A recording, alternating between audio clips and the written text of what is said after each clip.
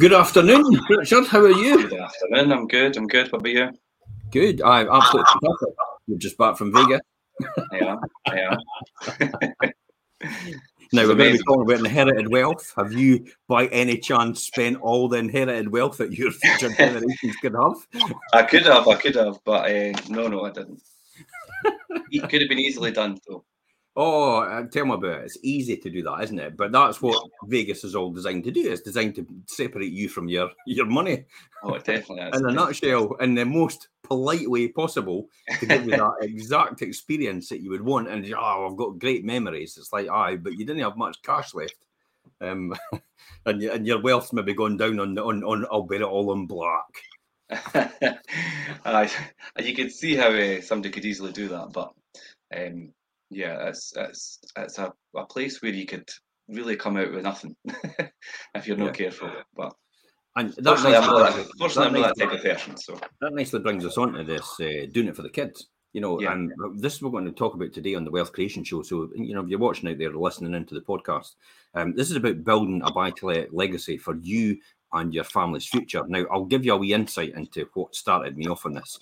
This is actually a photograph this was actually taken, it was the Sunday Times, I think it was, or the Times newspaper actually took this. Now, we're sitting outside 118 Taylor Street, and there was a for sale board there at that time, and it was all to do with, they had identified myself at that time, this must have been about 20 years ago, at least, as investing in property and a property investor, and how that manifested itself for the future generations. So this is my young family at that time. There's Ben, and there's Scott. So Ben's here, right here, and there's Scott, and there's Tony, there's Elaine, and there's myself. I look a bit more healthier. Just as well I've not got the same shirt on, eh? Somebody would have said, "You tightwad." But I still had no hair at that time as well. You've got a wee bit more than you do now. So, this is one of the reasons we want to talk about. This is why I think, are you seeing more and more people actually getting into property investment and just investment in general to provide generational wealth? Yeah, I see it quite a lot, and it's people that are coming forward and thinking, right, what could I do? I need to set up something for retirement. Thinking of their kids and what they could leave for their kids, and just thinking of things on the long term. And that's what building a buy-to-let portfolio is all about. It's about that long-term investment. Give yourself a bit of income and to be able to leave something for your kids and your family when you're not here. Absolutely. Julie, if you've got any questions, if you've got any questions, please feel free to ask them. Afternoon, Julie. Generational wealth and what we're talking about today. Now, generational wealth. So I'll tell you one of the reasons. That was one of the reasons why I got into this. It was also one of the reasons why I looked at property investment as the vehicle to set me free. At the time, for me, Richard, it was all about I had absolutely no time, and it was never about the money for me. It was all about the time, and it was the only way I could get back my time would be to actually replace my income to enable to be able to do that. And that's how I saw this property investment vehicle was an ability to actually, and that's why I jokingly say we're almost like property time lords, if that makes sense. Because we the income's great, but the income is only as good as what you would want to use it for. And for me, it was to buy back my time. So that's why more and more professionals approach us and actually get us, like surgeons and doctors and lawyers and accountants and that. That's why more and more people approach us, Richard, isn't it? To actually invest in property for them and actually look after it for them, because they don't have the time, but they certainly have the money. Yeah, I mean, you make the joke about the Time Lord thing, but in essence, it is you've given yourself back time, and time is the most precious thing. And you're in the long run, it will allow you to retire maybe early and enjoy life for more. And in the meantime, it allows you to create more income without using up your time and your precious time, because you've got this machine that, if it's set up correctly, works, and if you've got the right people looking after it, should just obviously function on its own and create an income for you and allow you to have more time and ultimately retire early and have more time then as well. And to enjoy family and things that you would want to do instead of working yourself to the bone and using all that time. It's quite interesting to say that about setting up correctly, because a lot of people don't realise there is different ways to set up that vehicle. Yeah, I almost see this like an investment fund, but it's your own personal investment fund. You know how you have a fund manager, and you go to a fund manager and you say, look, okay, invest my money in the stock market alongside everybody else's money, and the fund manager, say at Standard Life for that, looks after that investment vehicle, and they produce income and they produce results as a result of it.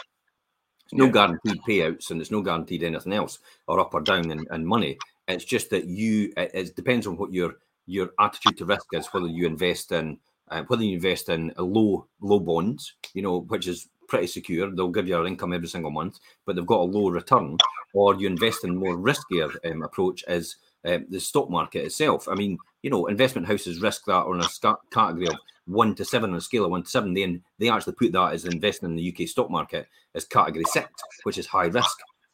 Category 7 overseas international investments. So that's how they perceive even the stock market investment. And we would think that's normal mainstream stuff. But having your own property investments is like your own vehicle. You own it, you control it, you can make more decisions on it and more flexibility about what you own in that wrapper, if that makes sense. And then also, we're effectively the people that manage we don't manage the fund, you manage that yourself, but we manage the day-to-day operations of that. The functionality of that happens and get a fixed return for it. But we only get paid if you get paid. Yeah. Whereas fund management get paid regardless, because they get paid on the percentage of the value of the fund. So I kind of think it's a bit unfair that fund management should be paid regardless, even though they're not performing well, whereas we don't get paid at all. We don't get anything. No, I mean, your property management side of things, they control, or we, if we are doing it, control the functionality of your portfolio. But unless we're doing that correctly and set out to do what we're meant to do, we don't, and you don't get paid, then we don't get paid. So it's in everybody's best interest for that to work correctly. And the whole setup thing as well. I mean, whether you set it up in a limited company or whatever. I mean, I know we'll talk about that later, but there's a lot of different things that you need to do to make sure it's set up correctly and it functions properly. So let's talk about this. I mean, bricks and mortar will never really go out of fashion, will it? No. People always need homes, which makes buying a buy-to-let one of the safest investments. And I will say that, safest investments. I've been doing this for 30 years, and I don't know any other investment vehicle that gives you the returns it gives you, but is actually as safe as houses. We've all heard that saying. Yeah. Safest investment strategy around. It's also a smart way to build a tax-efficient inheritance vehicle, something today's young are becoming more reliant on than previous generations that with the ever-widening gap between the house prices and incomes. Now, why do I say the younger generations are becoming more and more reliant on it? Well, there's actually the Institute of Fiscal Studies. I don't know if you've got that article as well, Richard. This is I've got that here. The Institute of Fiscal Studies actually did an article on inherited wealth on course to be much more important determination of lifetime resources for today's young than it was in previous generations. And it goes on in full detail, and we'll post this later on in here anyway. But it's to give you actually, I'll maybe post this right now so everybody gets a chance to see this. I'll get the link. Yeah, it'll be good for them to see what we're looking at. Copy, and we can paste that in the comments. Here we go. So that's in the comment there, and you can read it at your own leisure. But basically, it says inherited wealth is on course, and it's more important in the fact that it's a determinant for young people and the next generations to come than it was before for previous generations. Why do you think this is? Is this because pensions will no longer exist and the state's no longer looking after you, and we've all got this perception that effectively we've got a broken system that can't actually look after us anymore? Yeah, and I think a lot of people, I mean, my age and younger as well, when we think ahead, I think ahead, I think, well, I mean, there's not going to be any state pension by the time we come to retirement. So a lot of people are looking at, well, they need to take action themselves to make sure that they're secured in the future and that it's secure for their families in the future. Whether that be personal pensions or whether it be building a buy-to-let portfolio where they could get that extra income and then have that at the end to leave to their kids to look after themselves up to that point, and then leave behind as inheritance as well. But yeah, state pensions are not going to be here when I reach that age anyway. It's one of the most important factors that most people think they'll actually be wealthy later on. They actually expect to inherit that wealth from someone else. Mm-hmm. However, you know what my comment to that is? Who do you want to die to become wealthy? That's effectively in a nutshell, isn't it? Yeah. Nobody wants that to happen. It's inevitable, will happen. But think about that mindset. About you think, okay, I'll get money when they go. And it's like, well, I wouldn't want them to go. I want them to stay there forever. So this is why it's key here now to actually start early and start actually building some sort of wealth for you. Now, I used to get told this time and time again from people around about me who were a lot older than me, saying, start a pension early, start a pension early, start a pension early. We've been over this before. To be honest, pensions can't come anywhere near the performance we get in buy-to-let. Nowhere near it.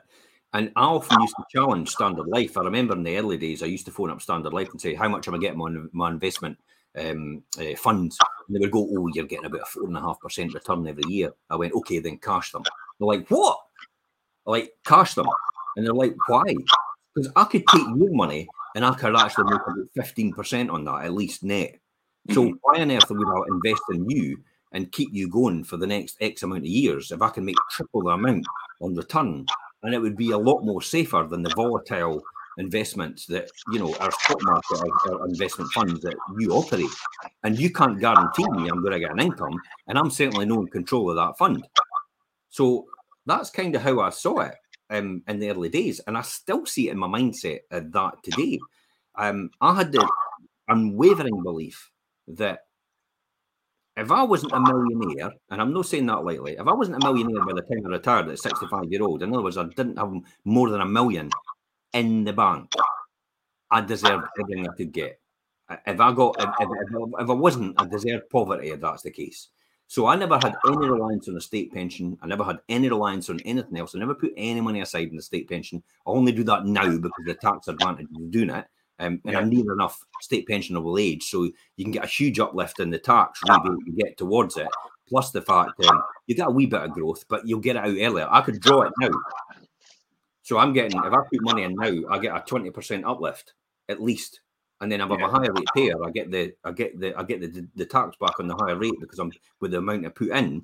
So it's a huge benefit to actually, in your later life, to actually put a lot of money into your pensions because you get that rebate, and then you can draw it down, later on. And actually, you can release 25% of it immediately and actually have that tax-free in your hand. It doesn't perform as well, but near the end, if you do it, it makes a lot of money because of the tax advantage for the higher rate payer and the additional amount that the government puts on.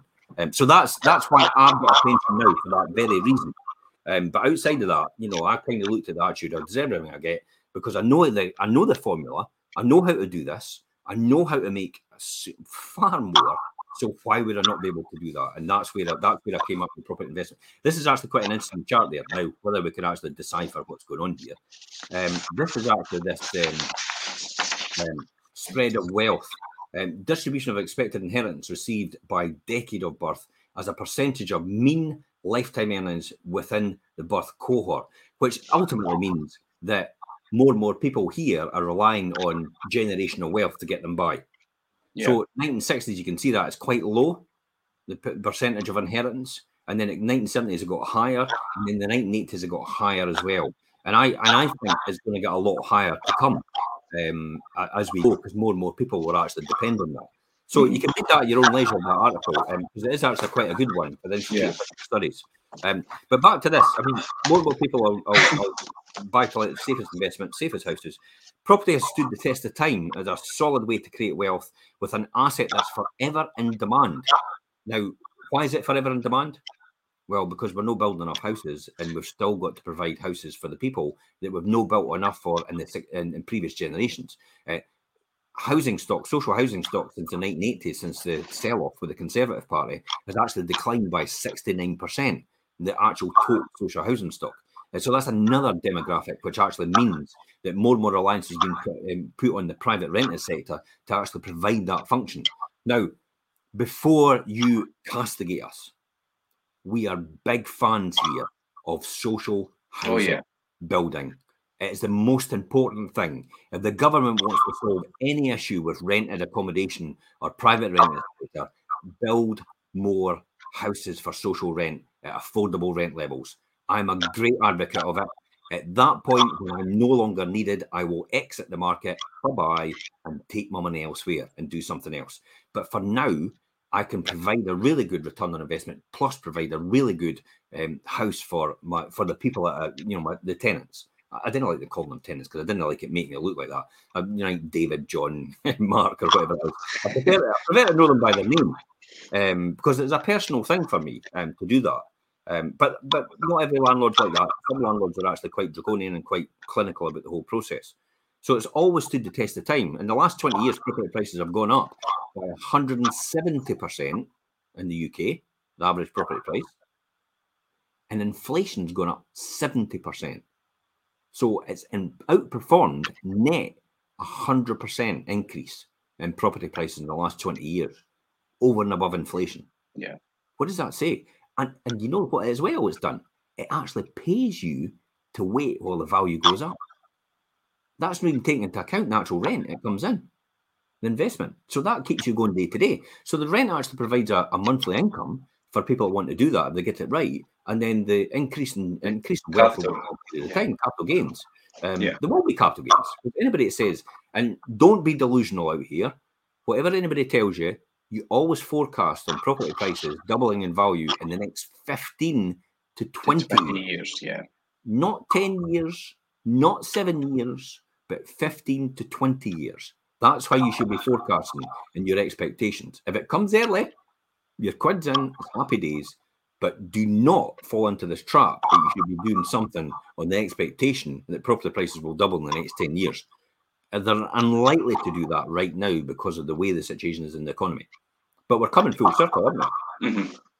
We're coming back to where we were in 2007 and actually increasing. And I think since 2007, by the time we get to 2027, you'll probably find that property prices have gone up another 100% since 2007. And that was when the crash happened. So again, as I say, 15 to 20 years. So it's always to the test of time. It's another thing, it can't disappear overnight. It's not like crypto where it drops down in value to rock bottom overnight. It actually still keeps going, and it pays you to wait while it goes up in value over the medium to long term. So that's another thing. And anybody that's out there, notice all the people in crypto's gone quiet. Yeah. Lately, you don't hear anybody at all about crypto banging that drum. Knew it was going to crypto. I was watching Bill Gates the other day, and Bill Gates says he actually likes investing in things that produce something. It provides something. He does not invest in crypto at all because he doesn't see that as anything other than your whole mindset in crypto is based on the principle that you look at someone else thinking that the value of what you've got will be worth more to them than what you've got yourself. And that's pure speculation, isn't it? Yeah. So nobody can. Sorry, Richard, go on. No, I was just going to say. So obviously, capital appreciation and things, obviously in the long term. But I mean, looking at things that obviously wealth creation doesn't happen. The true wealth creation happens over a longer period. Yeah. So obviously, it's naturally motivating when people plan to include some things like earlier rewards and things as well.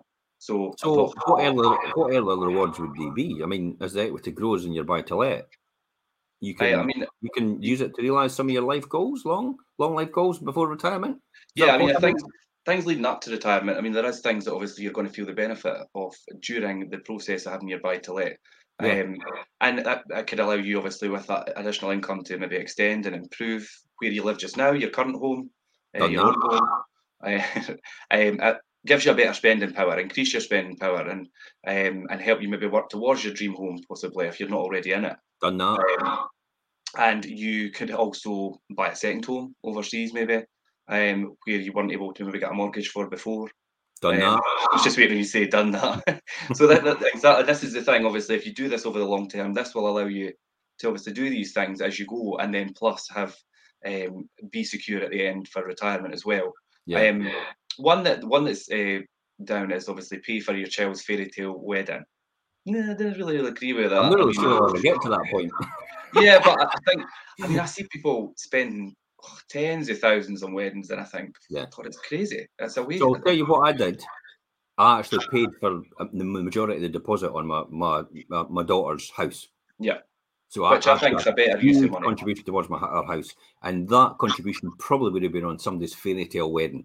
And to be honest, I would rather invest it in their future rather than actually give them that instant memory. You could conjure that memory in your mind as far as you're concerned, and just pretend you actually had that fairy tale wedding, and actually just run down with a couple of suits on and take pictures of yourself and just look at it for the rest of your life and think, and you've saved yourself almost £20,000 to £30,000.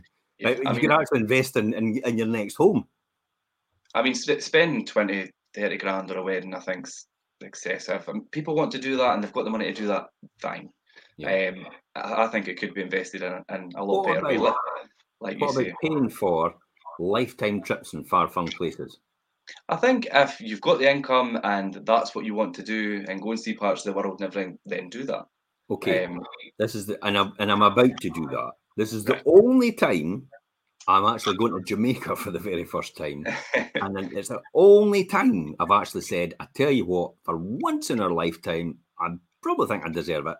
Yeah. Or I've earned it, not deserve it, because there's an entitlement culture here. I probably think I've earned it. I'm going to actually fly first class. And they said, well, first class is actually business class, where you have your own pods and everything like that. Because it's a huge distance. And I thought, I'm going to experience this for the first time, and I'm going to see what it's like. So I'm actually going to do that for the very first time. Now, most people know that I'm a bit of a tightwad. I would rather actually spend it on buying another house. But I kind of think I'm at that age now where I've really got to experience something, or it's all been for nothing. Yeah. No, and I agree with that, and I think that's fine. And after just doing a long haul, business class will be worth it. Yeah, it probably will. I mean, the idea of sacrificing everything today for a better tomorrow is thrown around quite a lot. I mean, the delayed gratification, isn't it? But it isn't universally appealing. Fortunately, it's perfectly possible to strike a balance of medium-term rewards and future financial freedom. And I did that over a period of time. So I've done it already, so I can teach other people how to do that. And that's why we have our private Zoom sessions every Thursday. So at the end of this month, actually, and Thursday coming up. This Thursday coming up. So this Thursday coming up, we'll be having a private Zoom session. So there's a link in here to Richard's email. You can email him if you want to take part in that private Zoom sessions. You could be a novice to this. You could be completely just starting for the first time. You could be a seasoned veteran in this. And you could be able to come along as well. There's no barrier here for people that want to take part in this private Zoom session. But it's actually just, and if you want more information and you just want to listen in, then by all means, just listen in. You don't need to contribute. You'll not be put on the spot or anything like that. No one's here to judge you. No one's here to do anything else. So there's an option, and that could go on every single month. You can come along to the private Zoom session. There is no upsell, by the way. I'm not selling you a course. We're not selling you anything. We're just telling you how to generate wealth in the best way possible for yourself to achieve what you want out of life and what your goals are as well. And that's it. So I mean, that's what that is all about in rewards and financial freedom. So you can also, I mean, a classic example is you can give it to your children for lifetime start. I mean, the average age of first-time buyer has risen, and I'd mentioned this, by 6 years since 2007. It now stands at 34-year-old for a first-time buyer. And at the same time, Rightmove also reports that a solo first-time buyer typically needs, drum roll. I know, I thought this was quite. £74,402 to buy a home. Now, around here, that's never the case because our valuations, our average house price is around about 180 grand mark. But in the UK, it's 354,000 or 355 grand. So I've no doubt that's why it's 74,000 for a first-time buyer. Mm-hmm. And that's when I went on to about the fact that I only ever did this. I never did this for myself. I always did this to give me the choices and give the options I wanted to do. And the one was to help Tony buy her first house. Because she never would have got it. She would never, the mortgage company couldn't give her enough to actually get the mortgage because she wasn't earning enough. And I think most first-time buyers are having to wait because at 34, you're probably earning a lot more than you would at 24. Yeah, I mean, and when you say about obviously averaging Fife around about 180, so you're 180, 200,000, say. So there's 20 grand at least, and it's like, where are people getting this from? Unless they're inheriting it or they're getting it for their parents. Bank of Mum and Dad, as I said before, it's becoming more and more important. Just as I said there, and that, and where it's the 90s and the 2000s and that generation, more and more people will be providing for their children. I see a lot now when people are actually downsizing and releasing equity in order to provide for their generations to come. I think it's actually a fantastic idea. I do think that we should take control of our futures and actually provide for our children for later on, and teach our children to provide for their children, so they no longer become dependent on the state, and they no longer depend on other people to provide them with their future. They're in control of their own circumstances. So I'm a big advocate of that. Yeah, I mean, you see, obviously, the Bank of Mum and Dad and higher education costs and escalating rents and soaring house prices have made it harder and harder for people to get on the property ladder. Yeah. And parents want to do what they can, and investing in buy-to-let can help ease your children's path into, obviously, as they take their steps into the world. I mean, there's a lot of different things that, obviously, you see that parents have to do for their kids. I mean, providing a place to live when they're studying and things. We see that quite a lot at rent. I do quite a lot of rentals for people who are studying in St Andrews and things, and it's the mum and dads that are paying the rent. People are drawing down equity for deposits to help them buy the first time property if they're first time buyers, and getting them ready-made. Giving them the ready-made business to take over if they share your love for property. Now, I'll be honest, none of my kids want anything to do with property. I think it's just that they're at a stage where they don't want to be like so clinical like I am and obsessed with it. maybe that's what it is. I think later on they'll probably take to it, but that's why I devised the system. So you guys are looking after the whole thing, and it's no longer dependent on them at all to get involved. So I'm no longer really getting involved either. And this vehicle still provides me with an income, regardless come hell or high water. It's no longer dependent on my ability to perform. And that's what a lot of people don't realise. They think they're going to be financially free. I'm going to be financially free. Woohoo! And it's like, so what are you doing tomorrow? Oh, I've got to go and fix a leaky tap. It's like, okay, that's not financially free. No. Because you've got another job. I'm going to manage the properties myself. You've got another job. So you've traded the existing job for a new job. Mm-hmm. I never wanted to do that. I wanted to be able to get out of this. I wanted to be able to do what I wanted to do when I wanted to do it and have the choices to do that. I mean, recently, Download Festival, they're no bother. Yeah. Week back at work, away to Spain the next week. And that was entirely possible, and everything ran seamlessly without any of my input at all. And I don't get it. All I do is basically tick off the boxes when the remits come in about the rents, and that's it. That's the only thing I keep tracking now, what comes in and when. Yeah, I think you see, obviously, I mean, you point out there about people trading in one job for the other and being so involved. And I mean, at the start of your journey, Jim, when you done your portfolio and was building it, you were very hands-on. Obviously, once that got off the ground and things, and you got obviously property management set up and involved and things, then that's and through the years, and now you've got to the point where you can just go away for a week or so and not have to worry about all the ins and outs of how your portfolio is running, because it's been run for you. So you've got that time. You've gave yourself time. I think I chose in the beginning to believe that I could do it myself to save myself money. But when I worked it out, though, Richard, I actually realised that I was actually losing money, and this goes back to opportunity cost and the fact that I could have been doing something more productive elsewhere, which could have earned me a hell of a lot more money than actually the money I was trying to save by managing the property myself. And also the inconvenience of outside hours, because you'll have to deal with tenants at outside hours. I mean, I've been round at a tenant's house on Christmas Day because I burst radiator on Christmas morning.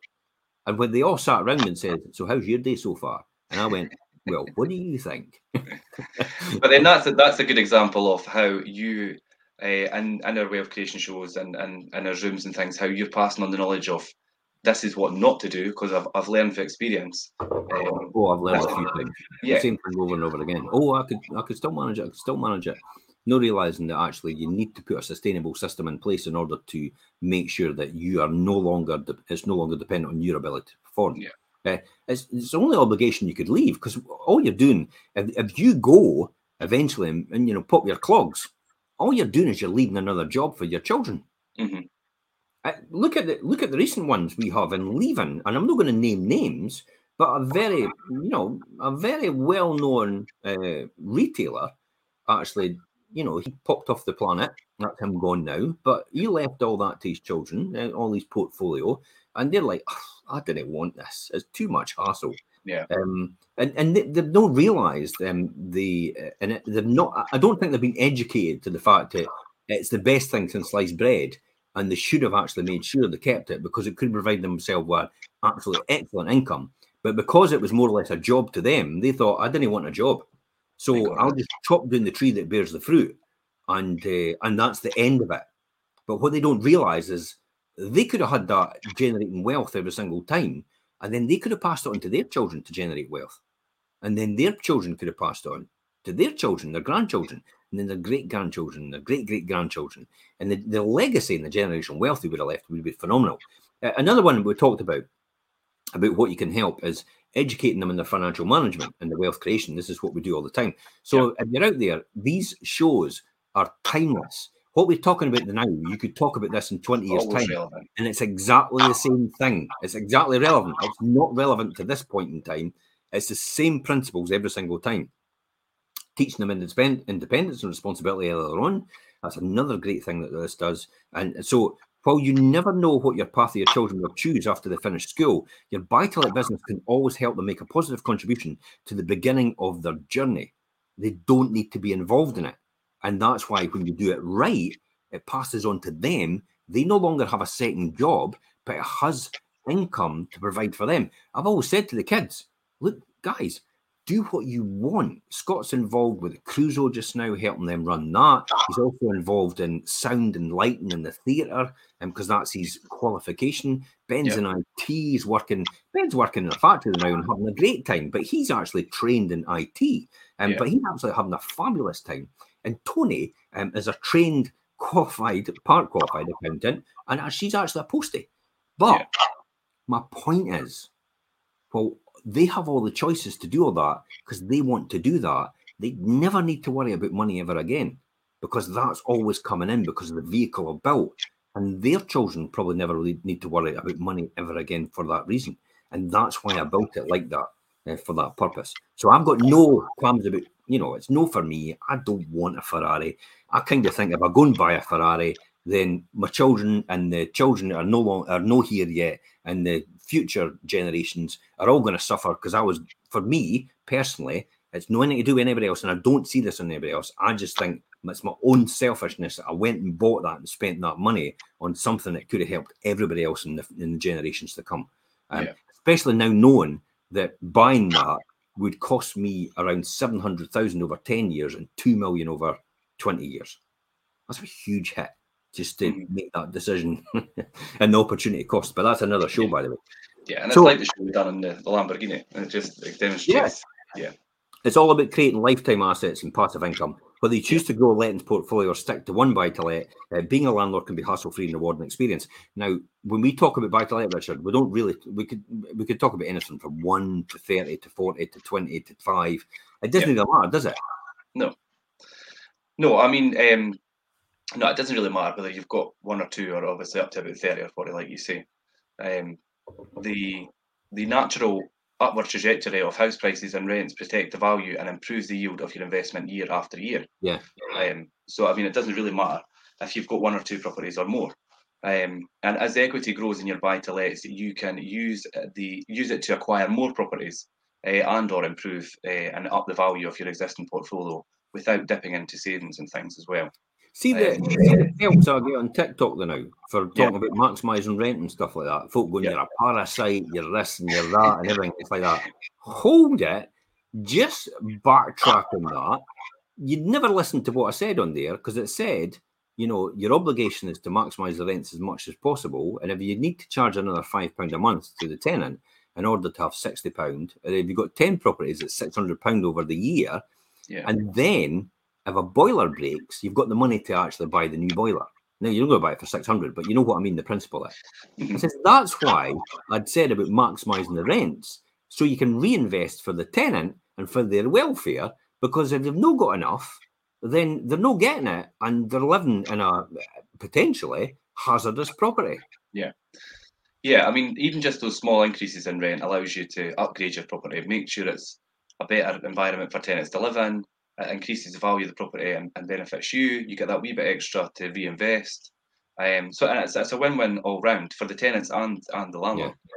So we're not necessarily talking about maximising the rents to make enough money to put in your pocket. It's more or less to provide for the houses and your stock improvements, and possibly as the equity grows in your buy-to-lets as well, you can use it to acquire more properties or improve the value of your existing portfolio without dipping into your savings. Yeah.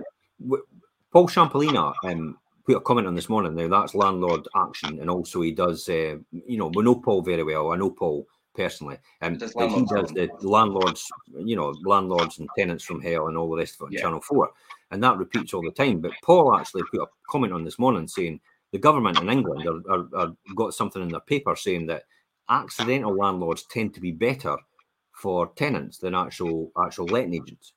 And I'm like, okay. But my question for that is then, look at this further.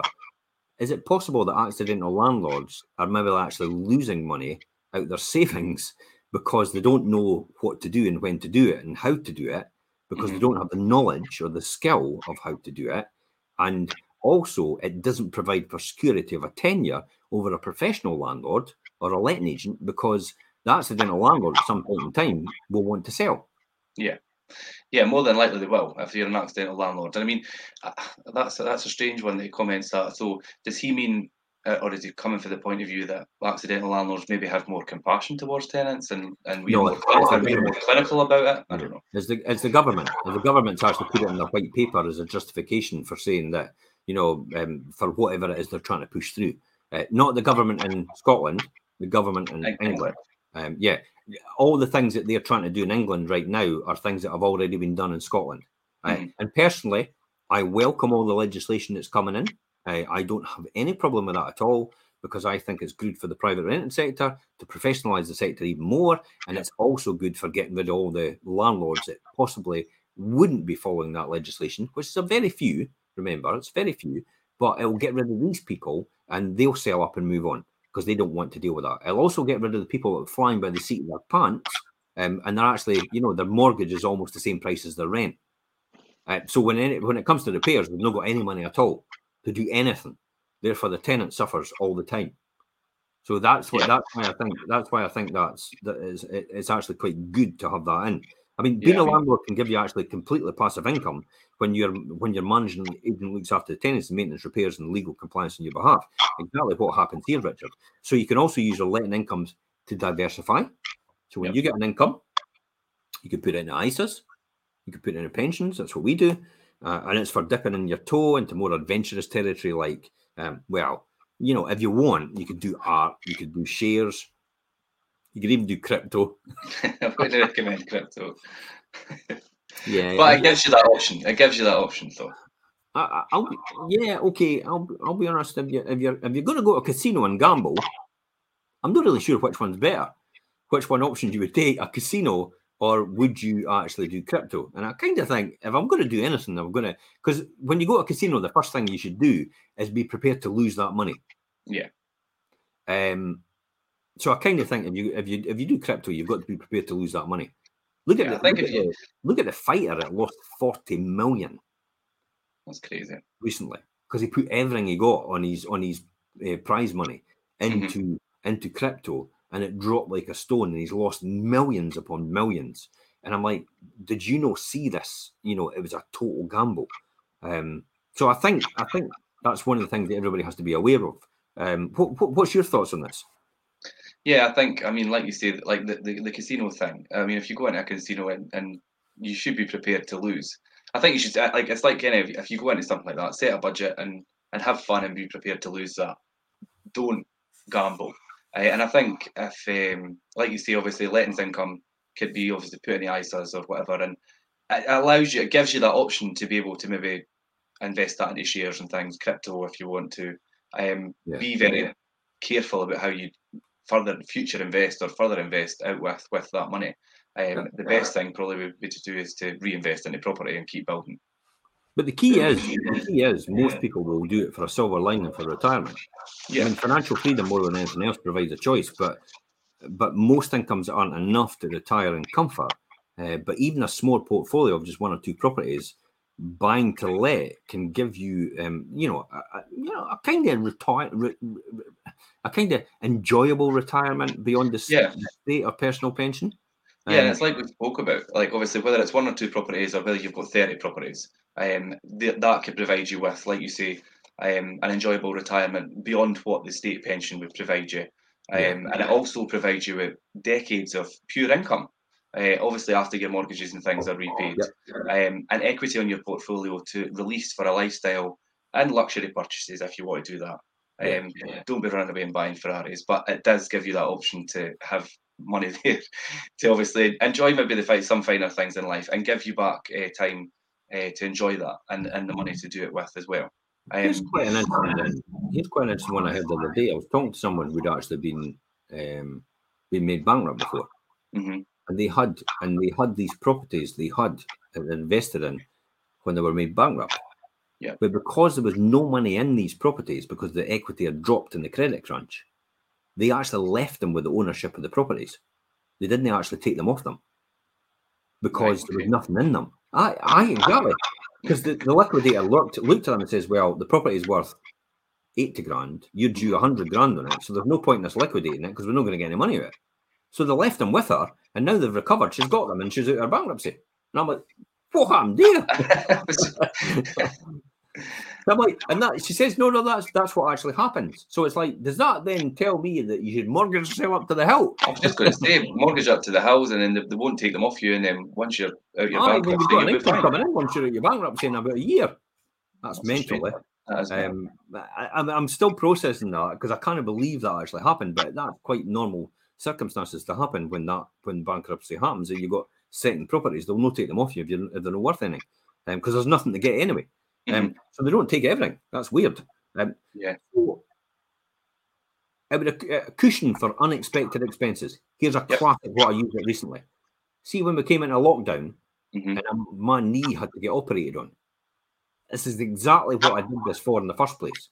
So I would have money aside to do and repair my knee because it was essential and there was no way in the hospital to do it. And I would be complete in agony for a long time. See, my teeth as well. I actually had one which was actually quite bad for a long, long time. And I actually went and got it all sorted privately. So for me, it's the financial cushion for the unexpected events. I always thought about that. I always thought if one of my family members, anything happens to them and they don't have the income to do that, or one of my siblings or anything like that, I would always be there to be able to provide the income to do that. And that's what I always dreamed about in the beginning. It was never about me. It was about what I could do for other people and what I could do for them. And that's what pulled me on all the time. Hence the reason why I never had in my mind about, the fast cars and the big castles. I did have a castle in my mind at one point in time. But that's long gone. That's out of my system now. But that's a good thing because you've created this thing, Jim, and generated this wealth, and that's allowed you to. I mean, as good as the NHS health services, you're able to fix things privately, like your knee. I mean, how long would you wait for your knee to get fixed properly? I'd still be waiting now. Yeah. So I mean, and that's really what you want to be able to have that financial cushion for things like that. So it was just that sheer luxury and sheer advantage. So to me, that's a luxury, by the way. And it was something I was able to afford because of what I'd done previous. So it's all the effort I put in previous. It's the farmer mentality, isn't it? It's that farmer mentality about you plant the seed, you nurture the seed, you look after the seed, you protect the seed, you grow the seed, you plant, you keep nurturing it, you plant more seeds at a different timeline, and every time you get a new harvest every single year. And every time a new seed actually comes online, you get a new harvest on top of that new harvest. I always look at it like this. A job. Here's a job for you. You get to the end of the year, your money counter starts at zero again. A buy-to-let portfolio, you get to the end of the year, your wealth has gone up. Your money counter doesn't start at zero anymore. It's starting from where it ended up, and then it builds up for there again. So that's how I always saw property investment and buy-to-let. And I always saw it as well as it provided for a lifestyle, not a living. So it was always a lifestyle choice to do property investment, buy-to-let investment. It was never for day-to-day living expenses. That's what my job was for. And that's why I disciplined myself just to survive on my job income. And if I had more money outside my job income, I was then investing it back into property again. Mm-hmm. So I was quite clinical about the whole process and kept reinvesting every time, every opportunity I can get, because I knew over the long term it would grow in portfolio size to get that income. And that is down to delayed gratification, farmer mentality. And I always believe you will pay the price now. And this is what I heard from a guy, Jerry Scriven. Jerry Scriven, probably around about 30 years ago, maybe 35 years ago, Jerry Scriven stood up on stage and says, you will pay the price now or you will pay the price later. But at some point in time, you will pay the price.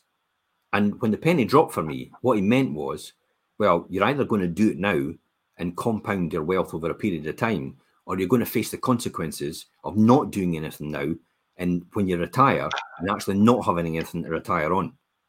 So that's what he talks about, paying a price now to get it done. Another one that I've read recently, which I love, and I've mentioned it before, is, if you're not prepared to pay the invoice, the price now, wait till you get the bill for later on. Yeah. Because I tell you what, it's going to be even worse. And this is why most people rely on generational wealth, but this is why more families are actually providing for generational wealth, and they're looking at a vehicle that actually be passed on rather than just liquidated at the point of death. So it's a great idea. You may have no idea how you wish to spend your retirement and how much money you'll need, but you will want to live closer to your family. Will you want to live closer to your family? Move to the seaside, travel to oceans, climb mountains, lie on beaches, just pina colada in your hand and call the waiter to come over and everything like that. All these things that you would imagine, that you would dream of and think, oh, if only I could do that. And you think it's a way out there, but the reality is, if you put the time and effort in now and the investment in now, you can get that later on. Buying to let today can give you more security for options later on in life. Yeah. Let's talk about planning and tax efficiency inheritance. Okay.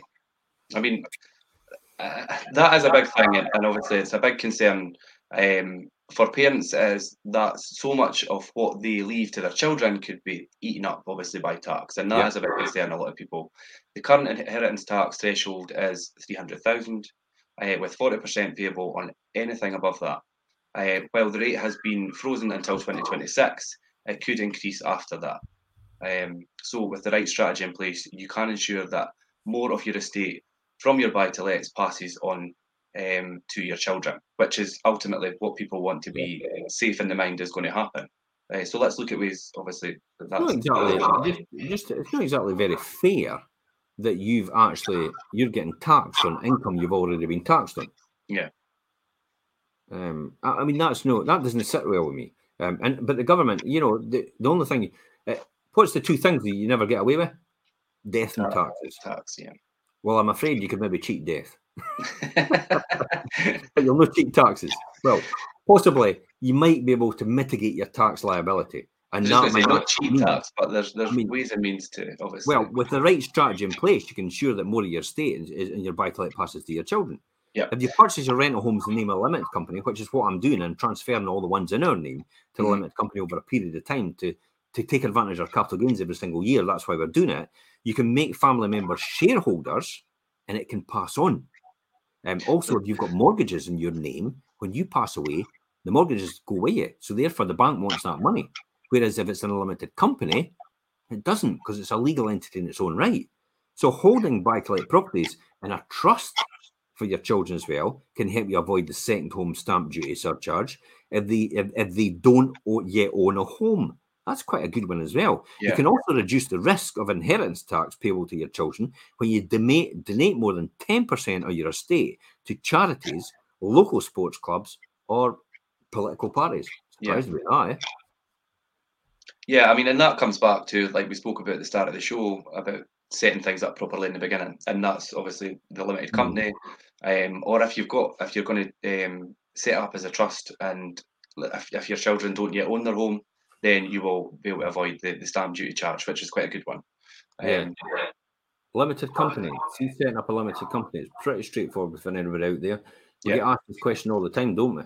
And we do private Zoom sessions on, the Thursday night. We did one there. That was the last one that we done, limited companies. Actually showed everybody from start to finish how you set up a limited company, how easy it is, because everybody goes, my God, I wouldn't know what to do. And it's like, well, you don't know what you don't know, and that's why they come to people like us to give them that advice. Yeah. But again, that advice is free. We don't charge anybody for that. We tell them exactly how to do it and what to do, and we just bring them into that group of people. So rental homes limited company is a really good one. Holding them in your own name now is not the best thing to do often. Again, take advice, financial, from an accountant.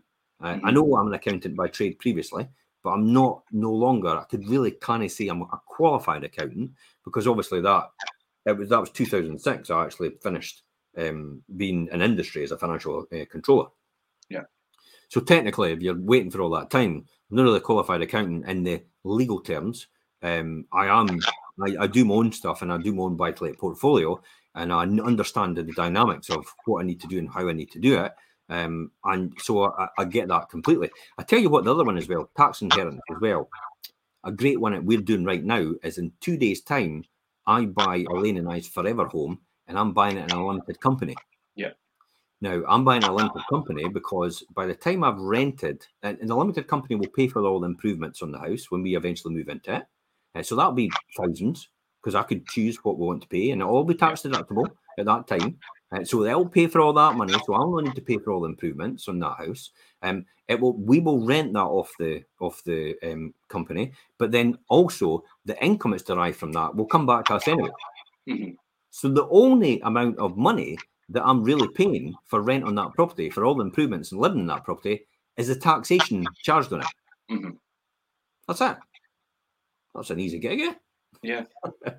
So, and then as well, I will hold no assets, because I'll be able to pass them on to my children, and therefore it'll be generational wealth passed on tax efficiently. So again, that's another process that we are doing in the equation in order to make that happen. So the children will inherit that. So that's another way of doing that. Hold and buy-to-let, we looked at trusts. I'm on the verge of looking at trusts, how to do that, how to go about it. So again, I'll update people when that happens. Reducing inheritance tax planning payable by your children when you donate more than 10% of your estate to charities. I've not even got to that stage yet, but we give to a lot of charities anyway. Yeah, but that's nothing to do with inheritance tax planning. That's just what we do, yeah. So by planning in advance with the help of a tax expert, you can provide a solid financial footing for your children and a lasting legacy for future generations of your family. So, I'm the next steps for this. I'm probably the real life story for this, and the classic example of building a buy-to-let portfolio to leave for their children financial security. And that's what I say to a lot of people. So you can teach it if you've done it. And that's why I talk about the trust thing now, about getting a trust for your children and seeing how that works, because I won't be able to comment on that until I go through the process. Yeah. I'm a great believer. The good thing is, the majority of what we talk about, Jim, is, like you say, obviously, it's good to talk about things in theory, but you are speaking from actual experience. And right, like you say, right up to the point of, maybe you're not quite at the point of, obviously, estate to charities and things like that, but you've got to that. You're 3/4 of the way through this buy-to-let journey and how it works, and the returns you could get, and the benefits of that. So who better to speak and learn from than somebody in your position? So and like you say, there's no upsell. You're giving this to people free, like we are today on shows like this, and also our monthly Zooms, which, by the way, I'll be sending out later on today to all our landlords. And as Jim says, my email link is in the post. So come to me if you want to join in that. By all means. Take advantage of the monthly Zooms. Take advantage of as much information you can get. God, when I first started, I never had any information. Nobody was able to tell me anything, because nobody knew anything about buy-to-let. It was never a thing. I had no one to go to. I just had to make it up as I went along and invent a wheel. Never mind reinvent a wheel. There was no wheel that existed. So I had to invent a wheel in the beginning and then make that wheel better every single time and improve it as we go. And we're still doing that today, aren't we? We're still making things and improving things. Yeah, and as things change as well, you need to obviously adapt how things are done. And we're obviously doing that day in, day out, in real time. So it's good to have people to come to learn from. Like you say, when you started gym, you didn't have that. So take advantage of that, definitely. So what's your final words? Let's just wrap up here. What's your final words? What could you tell people to do? What if somebody's just starting out, or if somebody's a seasoned investor, or if somebody's half journey, what would you say? Just touch base with you and get information? I think if you're at that early stages or beginning point of thinking, right, this is what I want to do, planning is key. Speaking to the right people is key. Having the right people in place to look after things for you is key as you go through that journey. So definitely speak to myself, whether it's investment advice, whether it's to do with lettings, management. If I don't have the answer, I'll definitely make sure that you speak to somebody that does. Yeah. So absolutely, and I concur with that completely. The playlist is on here for the previous shows. There are 24 shows, and there's knowledge from here from Linda Martin. There's Kessa Salimi. Linda's a property flipper, really good, excellent in her field. She can teach you a lot about property flipping if that's your thing. There's also Kessa Salimi, who's a fantastic mortgage broker and financial whiz. Really, he's actively buying as well, so they're involved. You've got really James. James actually came in the early days, so James actually has a huge wealth of knowledge for a beginner in the beginning to give you that touch base of where you are in the beginning. You're a letting agent, Richard, as well, so you've got a huge wealth of experience in the letting agency business. I've been in this for 30 years, so I've got a huge experience. So you've got all that condensed information put into all these episodes. There's 24 episodes from before, including the 25th one, which is this one. Take advantage of that. It's always on there. You can listen to it over and over again. And what I recommend to most people, if you really want to get good at this is a masterclass every single time. And for me personally, I've read Think and Grow Rich almost into the 50th time. And everybody goes, for God's sake, would you not just read it once and that'd be the end of it? No, because every time I read Think and Grow Rich, just like listening to a podcast, you get new information every single time through the process. So it's the mother, the mother of skill is repetition. And it's repetition, it will set you free. And just like sitting an exam and, when you're doing your studies and everything like that, this is all about studying to get the best results and get the best information to be the best at what you do. And if you're in the top 5% in terms of buy to let and property investment, I'm not talking about income, just about knowledge and experience.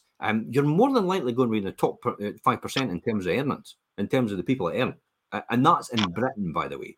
Out of everybody in Britain, you'll probably be in the top 5% of the number of people that actually earn the top 5% most, the wealthiest people in Britain. You're going to end up there if you become a master at this and understand the whole process. That's my advice to everybody. You've got these on there all the time. Listen to the podcasts because they're on there when you're driving about anywhere, when you're getting up first thing in the morning, when you're getting a shower and all the rest of it. Watch the shows as well.